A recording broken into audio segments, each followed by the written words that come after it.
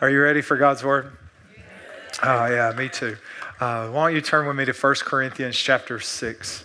And today, I'll just go ahead and kind of tell you right up front, I'm going to talk a lot about sex today. And I want you to hear something from me. I know there may be some that's like, is this really the place for this? Should we really talk about this on a Sunday morning? Well, Paul did. Because the 1 Corinthians has a lot about sex. We're going to read some of it. And it was read in church when they met. That's what it was used for. And so Paul thought a Sunday morning was a great place to share about sex. Now, let me also say this. The Bible's not rated G. I know we give a G version to our little people, and we should, it was like when I was a teenager, I finally learned David cut Goliath's head off with his own sword and carried it around for a while. I was like, why did they keep me from this wonderful truth? I thought the end of the story was when he fell down. Like, this is awesome.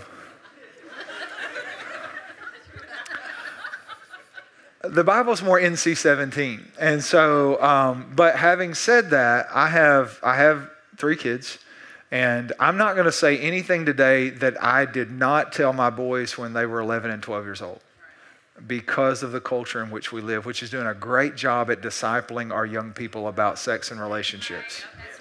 We don't think about culture discipling, but to disciple is to become a follower of the way. So culture is making them a follower of the way. Not the way, yeah, a way. But there's my disclaimers. And so if you have someone under the age of 11 in this service, might be a good time to try Pathway Kids. But if not, then my kids, they'll be in the 4 o'clock, and I'll be sharing the same thing. And so just there's a disclaimer. Does that make sense? I think where we have to start the discussion of sex, and this isn't the point, but sex is God's idea. Sex was God's idea. And it wasn't just to procreate. God is so big and so powerful. If all he would have wanted sex to be, or an encounter to have for procreation, he didn't have to make it as elaborate, as exciting, as intense, as passionate, or as pleasurable as sex. So sex is God's idea.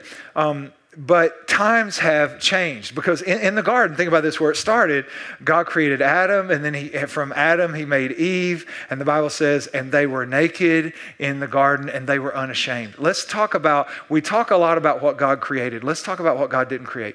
Clothes. I mean, he eventually did with some fig leaves, right? After the fall. But initially God's like, no, be free. Right? Are you with me?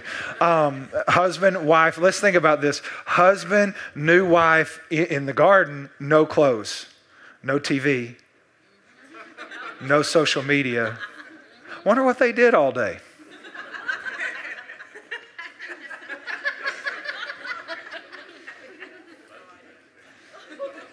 And if you're embarrassed now, it gets worse. All right, so anyways.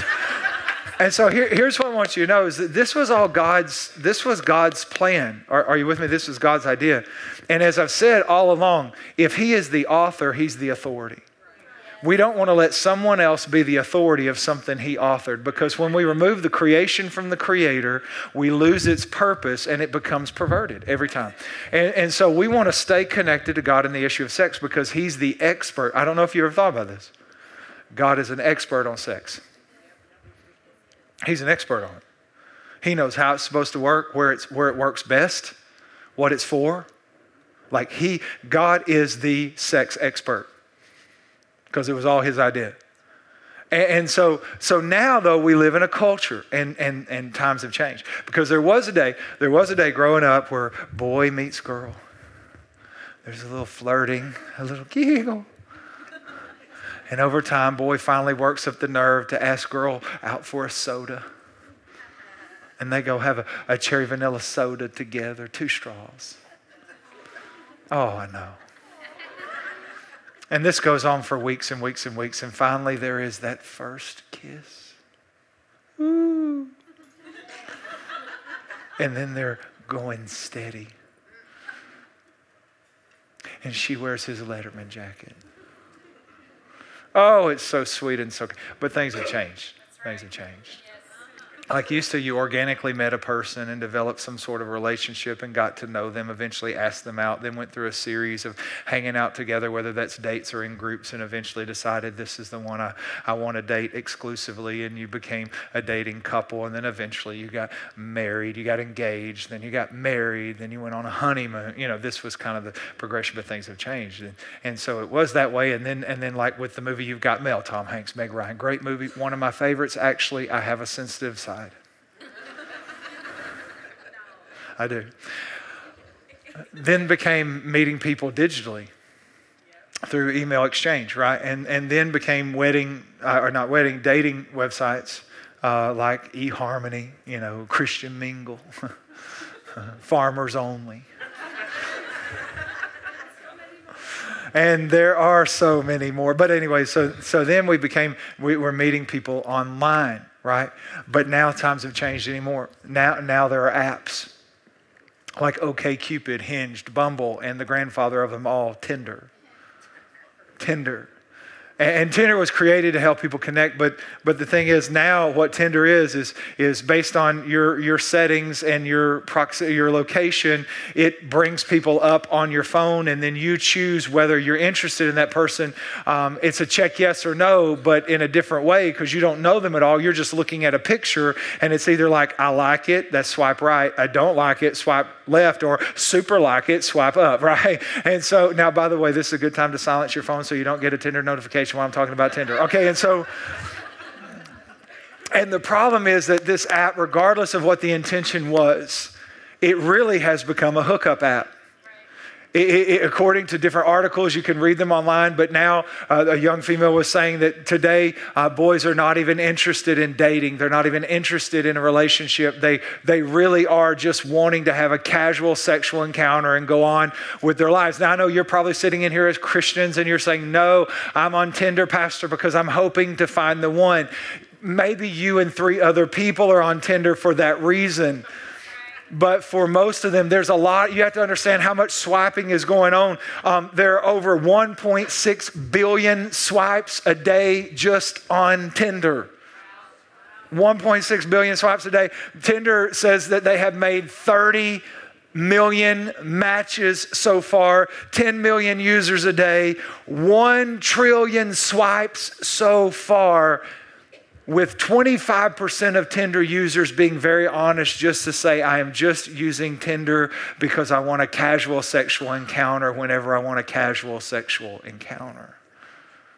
It's changed our culture. We no longer have boy meets girl and all of this time. It's now if we watch a movie, if they meet in a bar or a club or a restaurant, usually within 10 minutes, they're engaged in a sexual relationship. And culture is teaching us you would never marry someone you hadn't slept with first. That's a part of dating. That's how you find the one. You sleep with them to see if you're compatible. This is what's supposed to happen. And that's what culture is teaching us, but it's so contrary to God's word, which brings us to Corinthians, because the Corinthians were very much screwed up sexually.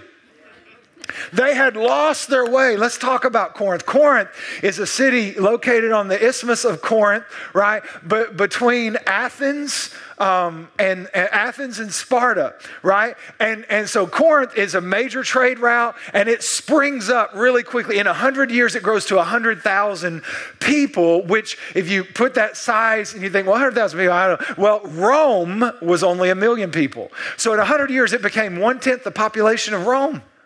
And you weren't really from Corinth, you moved to Corinth. So lots of young professionals, lots of money, lots of business, lots of sex. In fact, Corinth quickly became known as the sexual capital of the ancient world. Sexual capital of the ancient world. The high place in Corinth that Paul talks to tearing down the high place, the Acrocorinth, if you was set up for worship for the goddess Aphrodite. Aphrodite is where we get the term aphrodisiac. Like that's why on Valentine's Day you do chocolates and strawberries and wine maybe or barbecue sauce, one guy told me, but that's a weird story. And so anyways, we are in Texas. So, wow. So anyways, and so this part of this worship of Aphrodite, and then every night, 1,000 prostitutes would descend from the Acrocorinth into the city of Corinth. And people would sleep with them, and that was just considered part of worship, part of life. This was just, and you're like, oh, that's terrible. We never sleep. We live in a day of way more than 1,000 porn sites. Way more than that. But this was just, in fact, it was so bad that the Corinthians, they had their own verb, to Corinthianize. It meant to sleep with anybody at any time, for any reason, whenever you wanted. To Corinthianize. In fact, it would have been normal. You got to think Paul is writing to Christians and they are in this culture. And in this culture, it was very normal to have a group of friends over like on a Friday night or a Thursday evening, if you will. And we have a good meal and a couple of bottles of wine. And then it's like, well, we've eaten and we're full and we've drank, we've had wine. Now let's all have an orgy. If that word makes you nervous, it is in the Bible several times. Just disclaimer. God used it. And so literally they would just have sex with each other all together. And then it was like, hey, see you guys later, maybe at church. That's why Paul is writing to Corinthians. He's like, this is not good. This is not supposed to be this way. That's why Paul has to say, it is not a good thing to sleep with your stepmother. And they're like, well, I got to write that. I never thought about that being bad. Because culture had so discipled them.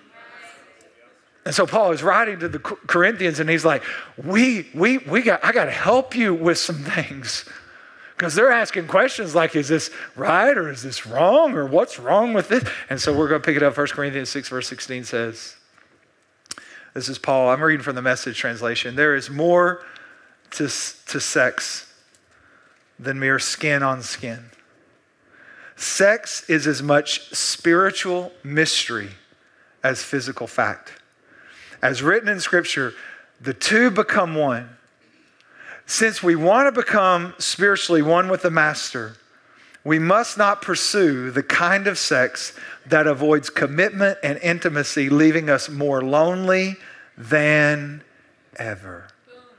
The kind of sex that could never become one. There's a sense in which sexual sins are different from all others. In sexual sins, we violate the sacredness of our own bodies. These bodies that were made for God-given and God-modeled love for becoming one with one another. Or didn't you realize that your body is a sacred place, the place of the Holy Spirit? So don't you see that you can't live however you please, squandering what God paid such a high price for? The physical part of you is not some piece of property belonging to the spiritual part of you. God owns the whole works. So let people see God in and through your body. I had to ask for help with titling this message, as you might imagine. So I called on a friend named Marvin Gaye. And I call this message Sexual Healing. Because that's what the Corinthians need, and that's what the Americans need. Let's pray together. Father, thank you so much for your word that speaks to every part of life. God, today we want to hear from you truth. Truth that comes from you, from your word, by the Holy Spirit to our hearts. God, help us to see clearly how you made us. How you and why you designed sex. Help us to understand your purposes. God, help us to walk in purity. Help us to walk in your truth. God, speak to our hearts today. In Jesus' name. And everybody said, amen. When I thought about this talk, I thought, I want to cover a lot of bases. So I'm going to go long today. I can tell you that. I'll try to move as quickly as I can. But I want to cover everything because I thought if I could go back and even talk to myself as a teenager, because so many times I went to youth rallies, and it was an older speaker telling me, don't have sex, don't drink, and don't do drugs. And while I appreciate that, and I think that is really wise counsel, it doesn't answer a lot of questions on why. Why not? And the answer I got sometimes was sex, your virginity is this gift that you want to give to your spouse. It's the thing only you can give, and you can only give it one time, and you want to give it to this person. I'm like, that's good. And then they would say at the same time, sex is dirty and shameful, and so save it for the one you love. So I'm like, let me get this straight. I have this dirty, shameful gift called sex and virginity that I want to save it for the one that I'm going to spend the rest of my life with. Okay, that clears it up for me. Merry Christmas. And I wanted in this to at least give you like at least the why. I think Paul is telling us the why. Like, why did God make sex, and why only in marriage, and why and why is it such a sin, if you will? Why? And so I want you to understand, I talked about sex comes from God, but I do want you to understand one thing as Christians. I want you to understand that God's not a fuddy-dud. God made sex pleasurable. Please hear me. He could have given us another way to procreate that wasn't as intense or passionate or exciting.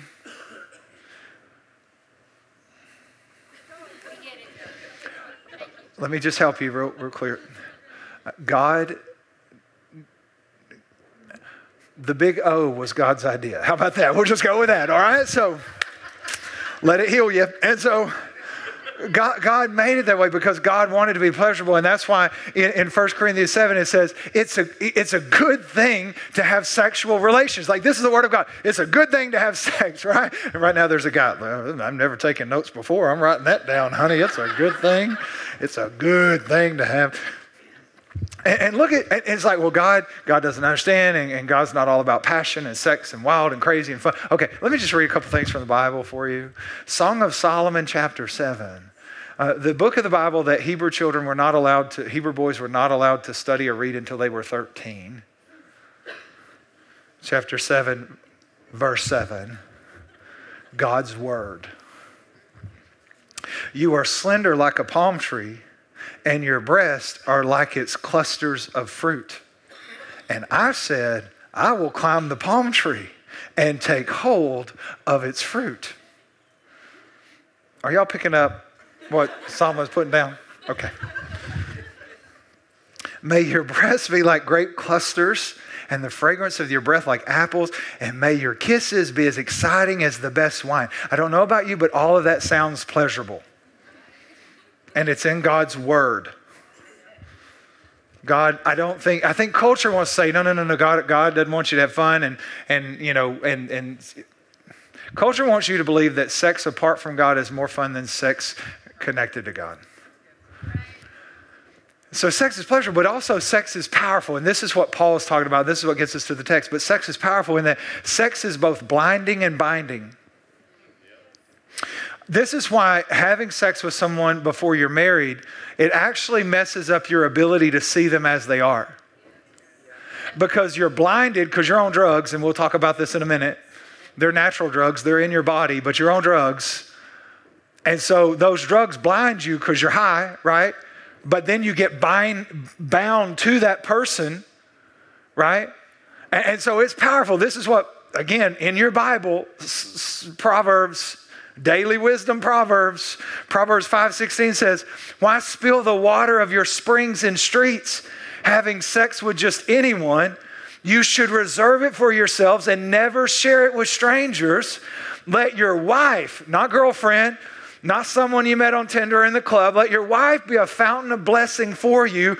Rejoice in the wife of your youth. She is a loving deer, a graceful doe. Let her breast satisfy you always. Dilly, dilly, may you always be captivated by her love. Right? Here's what he's saying. This is too powerful to do this with just anyone. It is too powerful to waste. This is what he's saying. Pastor Tim Keller said it this way. He said, listen, God doesn't restrict sex because of, let me make sure I get this right. God doesn't restrict sex because it's, there it is. God doesn't restrict sex because it's bad. He restricts sex because it's so good. He doesn't restrict sex because it's so bad. It's because it's so good. It does what it's designed to do, which is what Paul's trying to talk to the Corinthians about. It does what it's so if you're brave enough, 3 points, you can write these down. The first thing is this: you can't separate your sex and your soul. You can't separate your sex and your soul. This is what the Corinthians thought, is that the body belonged to the spirit, and what we did with the body doesn't really matter with the spirit. And I would argue that I think a lot of people today think that way. Whether they've articulated it that way or not, they think there is no consequence, that these are not connected, and I can do whatever. In fact, that's why Paul said the food for your belly, right? Because they were like, food for my belly, right? And sex for my body. That's what they were thinking. Like, I'm hungry, I eat. I'm feeling sexy, I sleep with somebody. This is just part of life. It's just an appetite. It's just the way that we're made. And it is an appetite. Listen, God gave you a sex drive. And I love what Pastor Levi Lusko says, because he says, having a sex drive is not the problem. Letting sex drive is. And so what Paul says, he's like, this is where we have to start. Sex is sacred. And he starts here, your body then is sacred. And I wrote this in here just because I don't know. The whole time I wrote this message and this point, I kept seeing this young lady, and I needed to tell you, your body is sacred. Amen. It is sacred. It is special.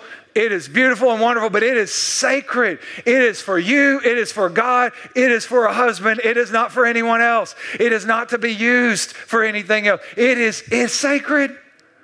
And that's what Paul says. Your body is sacred. And then he said, so sin, sexual immorality is a sin unlike any other sin, because it sins against your own body. Because it goes against, listen, sex changes you. It changes your body. It changes your brain, right? It changes the way you think. Sex changes you. And he's like, when we're having sex and we're not married, it is changing us. And if sex affects all of our personality, it affects our person. It affects everything about us. It doesn't just, sex life is not just one part of our life. Our sex life impacts all of our life. And that's what he's trying to get apart. That it's not just casual. There really aren't just casual encounters. And I know today we think, oh, but swipe right, whoo, he was hot, or whoo, she was fine. And then, well, we just got all tangled up. And but you know what? It was safe because we don't have to use contraceptives. And I would tell you what Pastor Louis Giglio said. I don't know that I don't think science can make a condom big enough to cover your soul.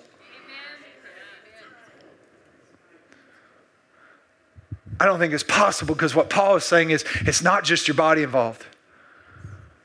It's all of you being involved, because it's designed to do something with all of your being that is reserved for marriage, because it's what makes marriage stick.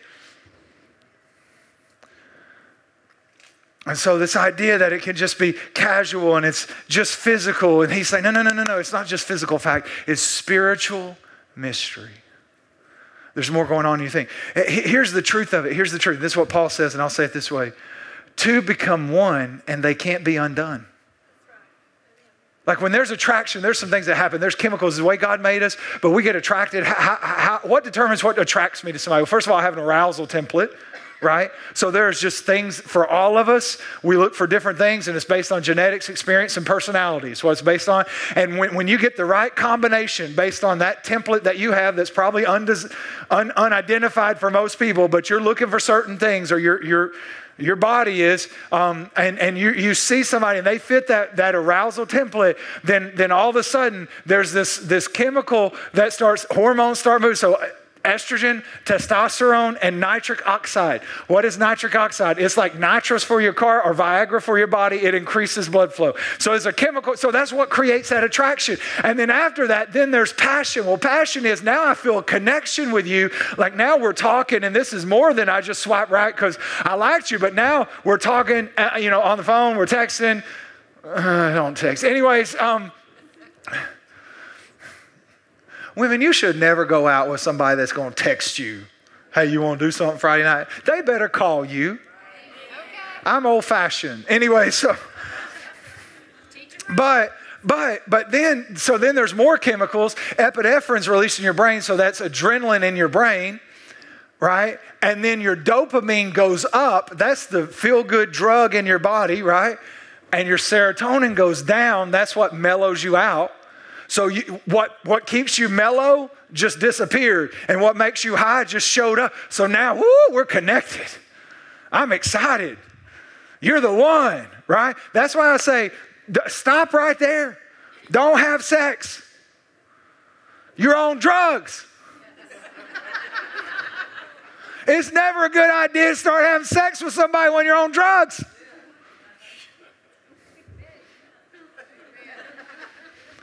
Give those drugs a time. Like, find out how they really are all the time. Talk to some friends and family. Slow this thing down a little bit, because the next step is when we have sex. This is commitment. When we have sex, there's some more chemicals that are released. In women, it's oxytocin, and men, it's vasopressin. These are bonding hormones. And when these chemicals are released, what they say is, you're mine and I'm yours. That we're together no matter what. Our bodies get connected. Our souls get connected. It's not just skin on skin. It is spiritual mystery. In fact, Dr. Doug Weiss said it this way: the way God designed us was that so whatever we behold at the time of sexual release, we will glue to, attach to, hunger for, and will crave again. He designed us to behold one another, and there's the time of sex and all that goes with that. And he says, when that happens, you're going to glue to them, attach to them, bond to them, and you're going to crave them again. That's what makes makeup sex so great. It is, because you feel that division in your heart and in your soul, and your body say, no, we want to be together. And you come back together again, and your body say, oh yes, this is that one. Your body knows, right? This is how God made it. We're connected, right? That sex is an expression of love that says, I give myself to you and no one else. It's an expression of love that says, I'm going to be here to raise the kids. I'm going to be here to raise the grandkids. I'm going to be here in the good times. I'm going to be here in the bad times. We are together. It's me and you against the world. That's how God designed sex to be. And so God designed two to become one, and it can't be undone. So here we go. I'm not making a cake. I want to show you how this works. So a guy goes into a club to pick up chicks. And if you didn't get the humor in that, you totally missed it. And so here's this guy, right?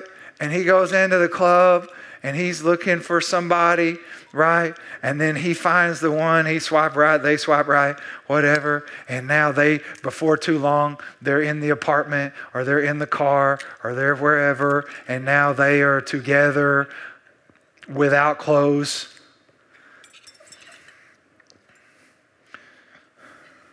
Let's get it on. Ooh. Pour some sugar on me in the name of love. Just want to cover the generations. Body like a back road, driving with my eyes closed. I want to lay you down in a bed of roses. Let's talk about sex, baby. Let's talk about you. And now we thought it was just a casual encounter, but I can't tell where they start and I stop, or where I stop and they start. But that's okay. We'll probably get married until we don't. Because sooner or later, the breakup comes. It must have been love, but it's over now. Must have been good, but wait a second. When I tried to divide it out, how do I know which egg was?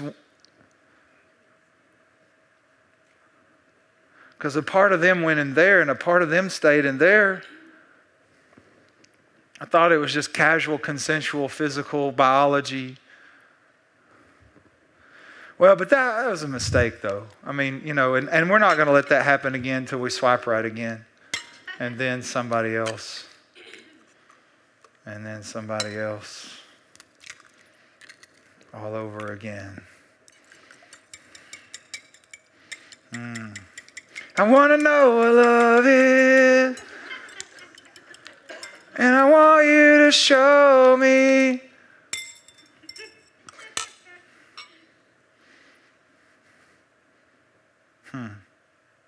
Then we get ready to get married.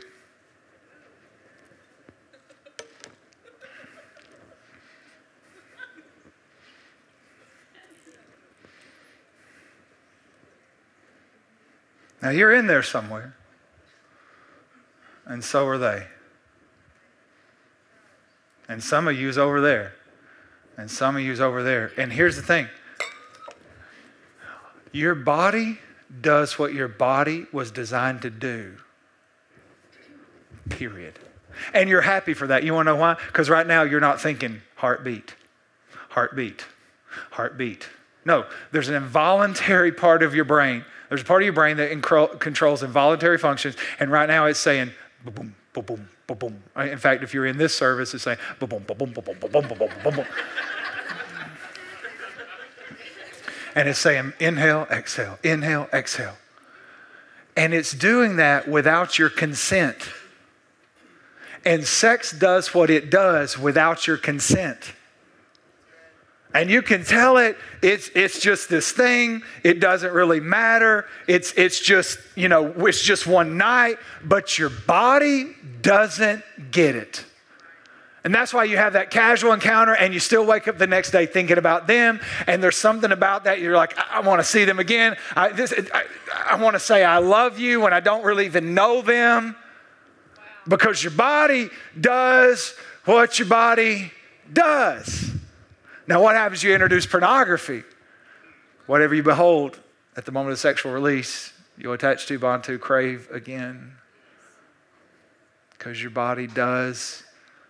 So here's the way. Remember how commitment, oxytocin, vasopressin? So God designed us to be sticky. Because he said, when you marry the right one, I want to make sure that when you marry the right one, you stick to them.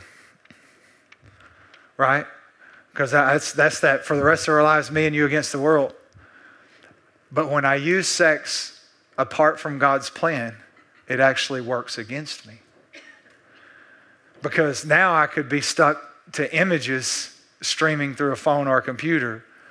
But even still, when God designed me to be sticky and I got stuck and then my body got stuck, but I'm like, no, that's not what we're doing. So then I slept with someone else where my body thinks, oh, this is the one. No, that's not what we're doing. Oh, this is the one. No, that's not what we're doing. Oh, this is the one. No, that's not what we're doing. And eventually, we don't stick to them anymore. In fact, studies have shown oxytocin levels decrease with each sexual partner.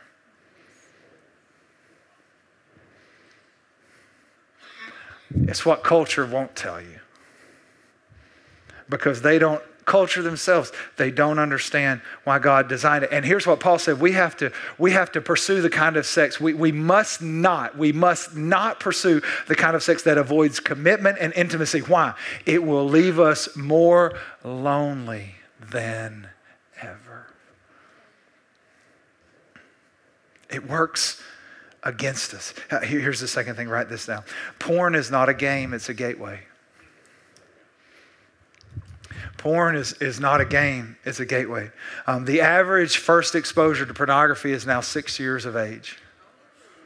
Oh, I know, it shocks parents. Can I tell you something that I wish I would have learned faster as a parent? Is we think kids are going to encounter things about when and how we encountered them. So in my generation, to be exposed to porn, you needed a friend with a dad who looked at porn and the friend could find the magazines. Right? So that didn't happen, till you're teenager, junior high, high school. And then he's like, hey, I found Dad's magazines. And we're like, woo, everybody's going there after school. Because we're curious, we want to know. And then we're exposed and we're like, I didn't know that was like that. But see, every generation it changes because of technology. And now I have people say, why are so many kids looking at porn? I'm like, because it's right next to the Bible app on their phone, in the palm of their hand with them all the time. And we forget that it changes with every generation. And we forget culture's really good. The God of this world is really good. And so do you understand 1/3, 36% of the internet is pornographic? If you combine the traffic, the average traffic of Amazon, Twitter, and Netflix, at any given time, it will be less than the amount of traffic of pornography being streamed and transmitted on the internet. 25% of Google searches are sexual. Right? And we don't think about this as parents. We don't know this is going on. And because we're still like, well, I remember when I grew up, this is kind of how things. And now, at any given fact, right now, at this moment, on a Sunday morning, 1.7 million pornographic videos are being streamed right now. That's an average of every second of the day. Now, here's the problem. 1 out of 3, so if you take a boys' baseball team and there's 9 players on it, 3 out of 9, 1 out of 3 boys ages 13 to 14 is a heavy porn user watching an average of 50 pornographic clips per week. So it is prevalent, it's an epidemic, it's a problem. Right? And let me tell you really quickly what the porn industry is not going to tell you. Definitely. That pornography takes you somewhere.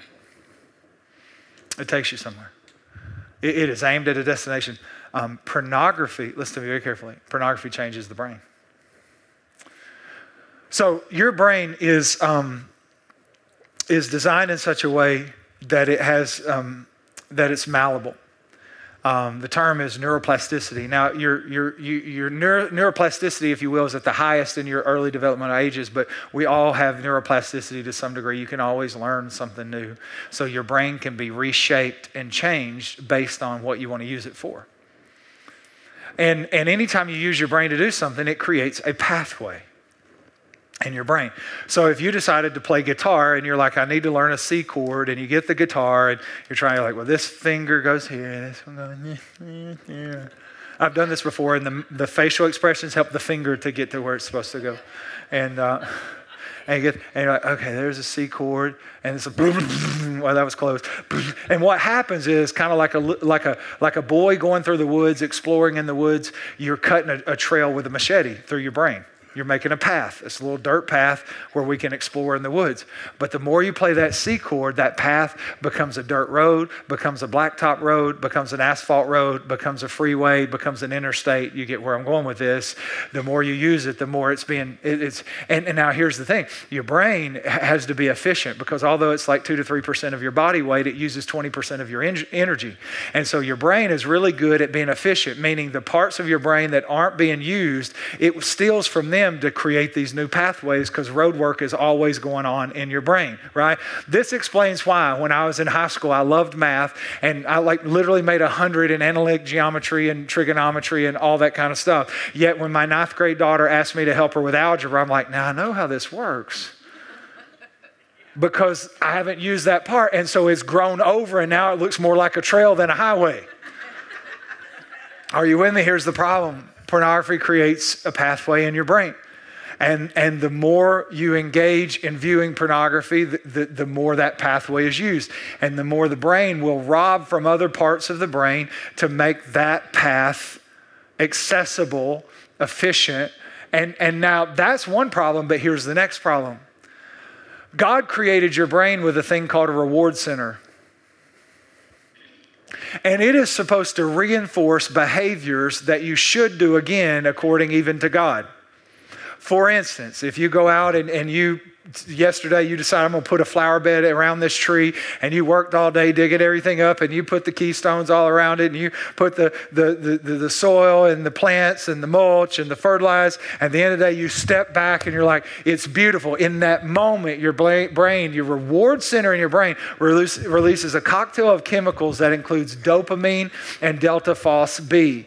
Dopamine says, ooh, that was good. I did good. Delta phos B says, can we do that again? And so dopamine says, ooh, that was good. That was rewarding. Delta phos B says, I want to do that again. And God designed it this way. By the way, same thing happens when you eat a good meal, like a good steak. Praise God for a good steak. You get a dopamine hit. By the way, this is what keeps you addicted to your phone. Every time you get a like, you get a dopamine hit. So this is the way the brain works. And God actually designed sex to stimulate the reward center in the brain. Now, if you're sitting here thinking God doesn't want you to have sex, you're immediately conflicted with yourself. Because God designed your brain that when you have sex, it releases dopamine. It's like, ooh, that was good. And delta phos B says, I crave that. I want to do that again. The problem is your brain can be tricked, and pornography stimulates the reward center of the brain.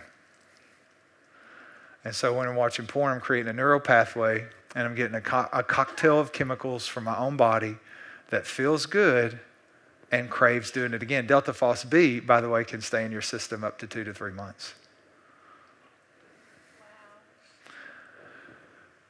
Now, here's the problem. God created a man and his wife to be naked and unashamed.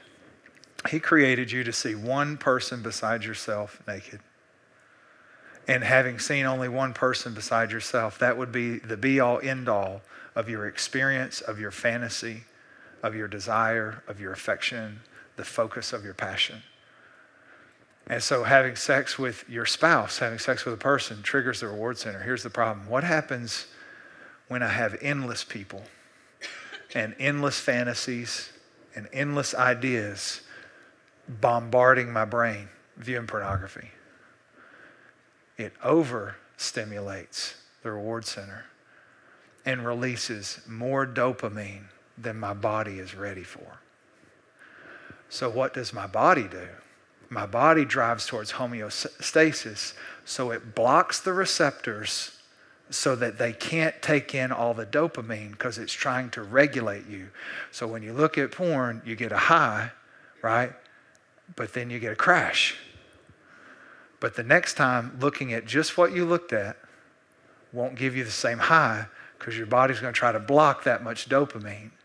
So you're going to get less of a high, but more of a crash.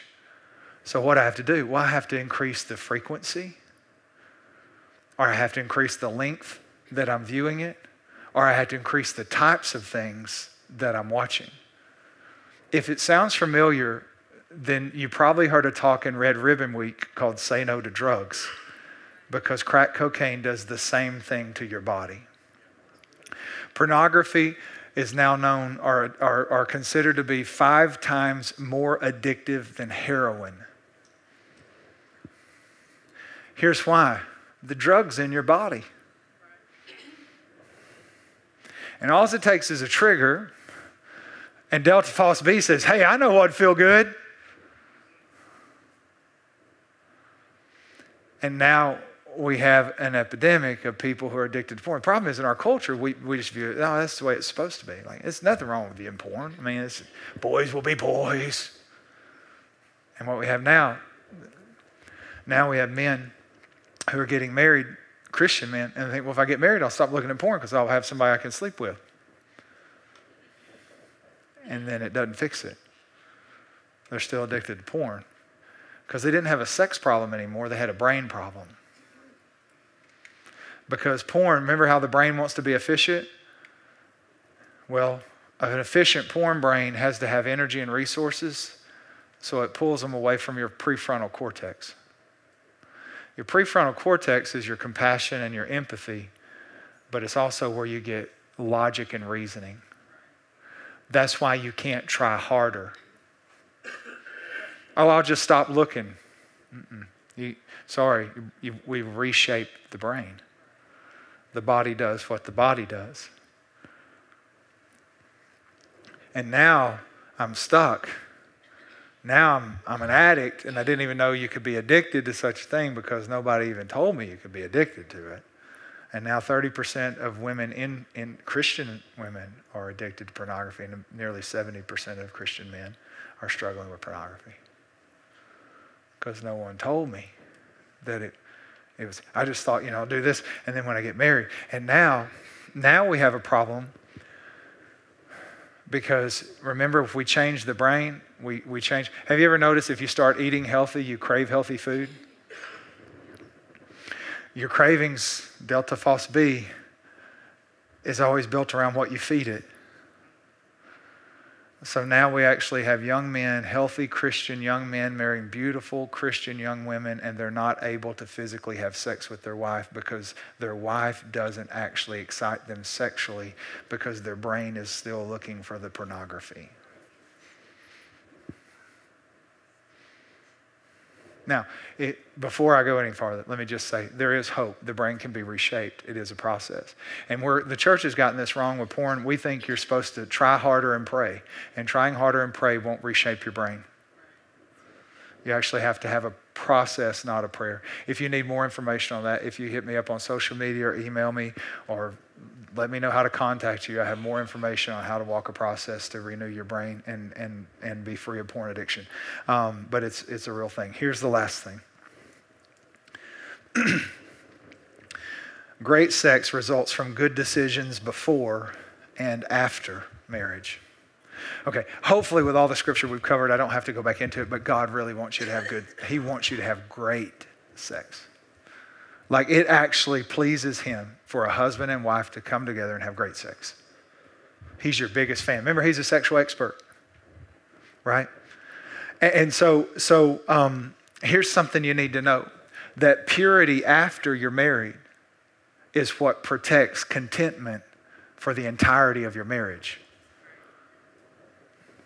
Purity after you're married protects. So this is guarding, like Paul said, guard the marriage bed. Guard the marriage bed, because purity after you're married is what keeps sex content, what makes you content in sex and fulfilled. People, listen, it's true. People who view porn are more prone to depression and less prone to sexual fulfillment. The Center for Disease and Prevention actually said people who view porn are more depressed and less physically healthy. And so like if we want a healthy life and a healthy sex life, then after I'm married, then I've got to protect purity, which means I have to keep the wedding bed pure. So I'm going to give you Straight's 3 S's of sex. All right? This will help you. All right? If you want to have great sex, like I boiled it down to 3 S's. This is not something I really thought about. It came to me doing a Q&A, and I thought I liked it so much, I put it in the message. 3 S's to great sex. If you're a married couple, number one, that first of all, the first S is sacred. The wedding bed is kept pure. What does that mean? We keep everything else out of it. More importantly, everybody else out of it. Right? Like I don't want to sit here and say, but God designed the marriage bed, husband and wife get married, and it is only them. So a question I get asked, Pastor, we're married, we love each other. Is it okay if we watch porn together? Refer to point 2. Do you want to together change your brain so that you no longer excite each other and now you have to watch an hour of porn before you can actually have sex? That doesn't sound like a good idea, and it kind of removes the idea of the quickie, because now I need an hour of porn before I can sleep with my wife. Not a good idea. That's not great sex.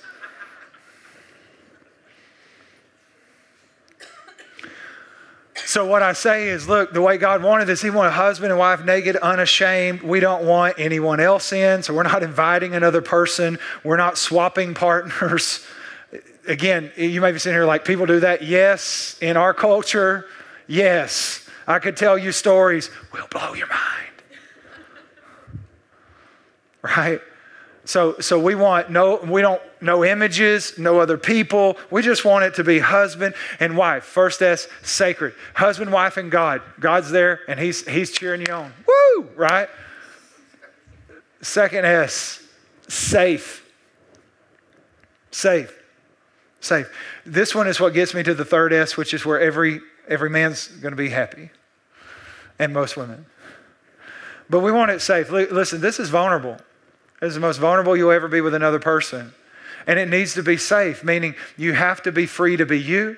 You can't feel like you're being compelled to act a certain way, do a certain thing, be a certain way. That if you want great sex, like I can't tell you how many times I heard a husband, the Bible says that I have a right to her sex, that I am, like her body is given to me and I have a right to sex. And I would say, so how's that working out for you? Because it doesn't sound like a good pickup line to me. Unless you're a caveman. Me, man, you give me sex. I've just never seen that like referred to. Great book for married couples, The Act of Marriage. The Act of Marriage, great resource for married couples. Do not read it if you're not married. Maybe if you're engaged. But The Act of Marriage, because you have to understand there's so many differences and there's differences between guys and girls, and I can't go into all that. But just think, the simple analogy is true. Men, they're a microwave. Women, they're an oven. Right? So, me want sex. Now, if a wife says that to a husband, he's like, thank God, my day has come, right? And so, but we're different, so that doesn't work the same. All right, but it has to be safe. Everybody involved, the husband and the wife both have to feel safe, right? And that's what gets us to the third one, which is sexy. Because when it's sacred and when it's safe, then it can be sexy. Because the number one question I get from married couples is what's okay and what's not okay. Is Kama Sutra okay? We had that as a question. I think Kama Sutra is not, because it's based on the Hindu religion and it's about religious rites, the Hindu religious rites and practices and all that. So Kama Sutra is a different religion.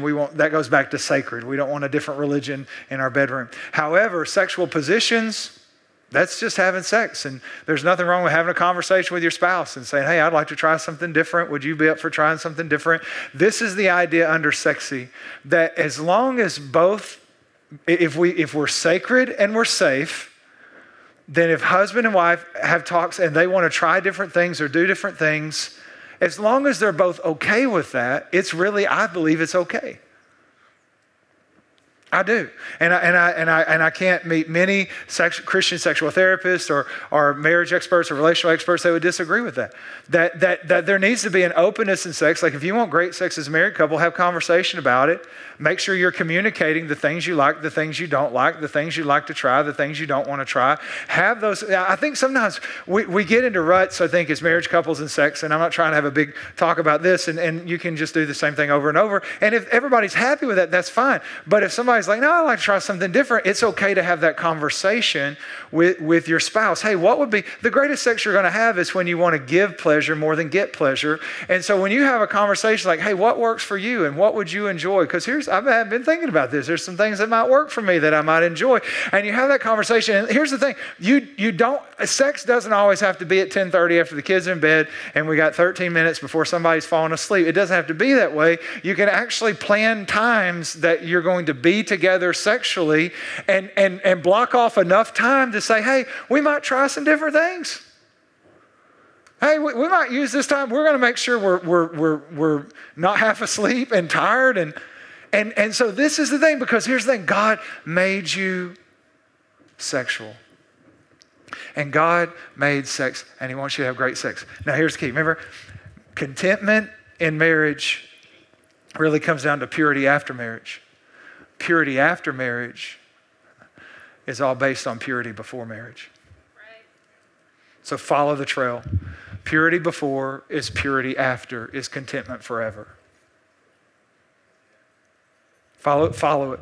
Purity before is purity after, is contentment forever. And this is the thing, because here's the problem in our culture. It's like, man, I am free to be me. And now, even girls are feeling more empowered. Females are feeling more empowered. I can do whatever I want with my body, and someday I'll settle down, right? I'll just someday. But we're training our body. And we think, man, I'll just sleep with people and do whatever I want, have sex and watch porn and all this stuff. But when I meet the one, I'm going to say I do. And everything's going to be, we'll go to church. Your brain can't handle that whiplash. Because you trained it to do something else. You trained it to crave something else. You trained it to think a different way. And now being married doesn't make you capable, it makes you accountable. And when you're accountable and not capable, you're usually miserable. Because now you have a secret porn addiction you don't want your Christian wife to find out about. Now you're not content, or things aren't working, or you're not fulfilled. And you're like, man, I just thought once I got married, and I'd end with this big bachelor party, woo! And then I'd go to the altar and just all of a sudden somebody would click their heels and we would go back to Kansas. And it didn't work that way. No, because I trained my brain.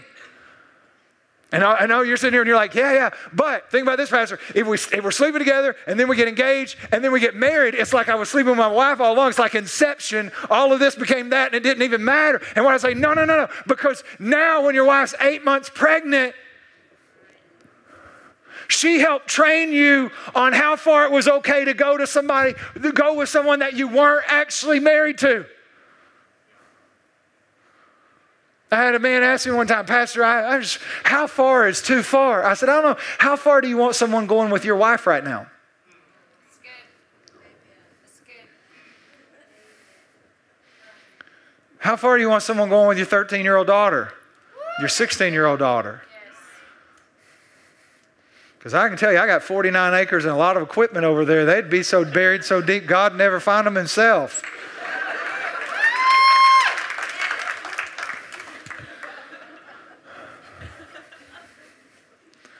This is the thing, it's the purity before. This is where my character and self-control before, building self-control, building character before is what enables me to have character and have self-control after. Yes. And so it's a lie to think I could do whatever I want and then I get married and we're just going to have this wonderful marriage of commitment and peace and unity and love and harmony. And woo! It's a lie. See, the way you honor God with your body when you're single will establish how you honor God with your body when you're married. And so the truth of it is that before you're married, self-control matters, purity matters, character matters, discipline matters, freedom matters, thinking matters. All of that matters before. Now I know what you're saying. Well, but God forgives. Oh, Pastor, God will forgive. I want to be a good Christian, but I got needs. Air is a need. Water is a need. Food is a need. Sex is not a need. It's a desire. It's a desire. Let me just help you out if you're confused. I got needs. No. Listen. Just think about this. I know that's God's plan. I know that's God's plan. But I got needs, I got desires, and you know what? I can kind of do what I want, and then just miracle, click the heels. Jesus, forgive me. Woo! I emerged. All is well. And here's the thought I had is, if you're living your life intentionally against what you know to be God's plan, then is God really your God at all?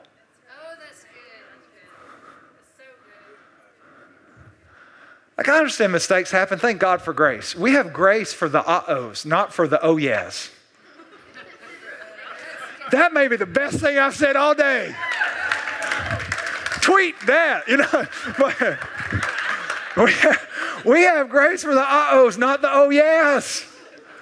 And so if we're sitting here saying, I'm choosing to do something contrary to what I know to be God's plan. Now, if you didn't know, you didn't know. But now you know, because I have worked hard in this hour to cover every possible thing I could cover in an hour. And now you know. But if you willingly choose to do something you know to be sin, that you know is not God's best, that you know is not God's plan, then my question to you really is God really your God at all? Well, I know God can forgive you. Yes, God can forgive you. He can. That's what's amazing about God, is that He is gracious and He would forgive you.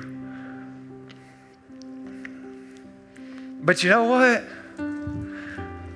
I think God would rather be blessing you and increasing you and multiplying you and anointing you and helping you to walk in your calling and your purpose and your destiny. I think he'd rather focus his energy on the you he created to be and what he created you to be and what he created you to do. I think he would get more joy out of helping you walk in the fulfillment of your purpose and the reason you are here than just hanging out at an altar, going around in circles saying, I forgive, I forgive, I forgive, I forgive, I forgive. Are you ever going to? Nope, I forgive. Okay, nope, I forgive. I'd like to show you something. Okay, I forgive. I got some blessing. Nope, okay, I forgive. Hey man, I've got a call. No, I forgive. Okay.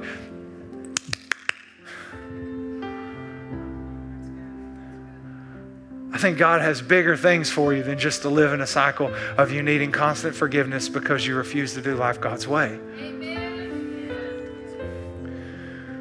And I know you may be here and you're like, you know what, Pastor, I've kind of blown it. Maybe you're here and you're addicted to pornography. Maybe you're here and you're sleeping with someone you're not married to, whatever the case may be. Maybe you've had multiple sexual partners and you're like, oh God, what if I really can't ever have a relationship? Again, God is gracious, but listen to me. God is gracious, but truth is true. God can redeem, but you listen, you have to walk out of what you walked into. God can renew, God can restore, God can do miracles, but you have to choose to leave it behind. We call that repentance. You have to choose to look at it and say, this is a sin against my own body. It's working against the purpose and plan of my own body, and I've got to move away from it so I can move into what God has for me. And here's the thing, no matter where you're at, maybe you've never been married, you're like, I've slept with so many people. Here's the thing, God can, but you turn the page, take a step. You know what it takes to change the trajectory of anything? 1 degree. Like if you want to change the trajectory of anything, just change 1 degree. It changes where it ends up. Like one on a compass, right? 360 degrees. And let's say I was headed over here at 90 degrees and I just ticked to 91. I'm going to end up in a different place. And what I'm saying is, by God's grace, change the trajectory of your life. Make a decision today. I'm not sleeping with anyone else that I'm not married to. If I'm addicted to porn, I'm going to get help. I'm going to talk to my life group leader. I'm going to talk to a friend. I'm going to call a pastor.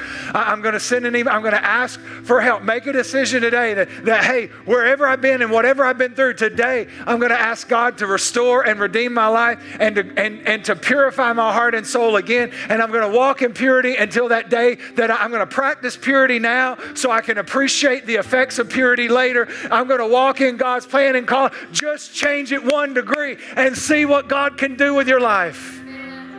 See what God can do in your life. He has an incredible plan. And I don't want what I want for me to take the place of what God wants for me. He wants for me. So I want to live the life He's called me to. And it's never too late. I can always change 1 degree, 2 degrees, 3 degrees, and I can end up where God wants me to be. Amen. Can you give Jesus praise? He is so good.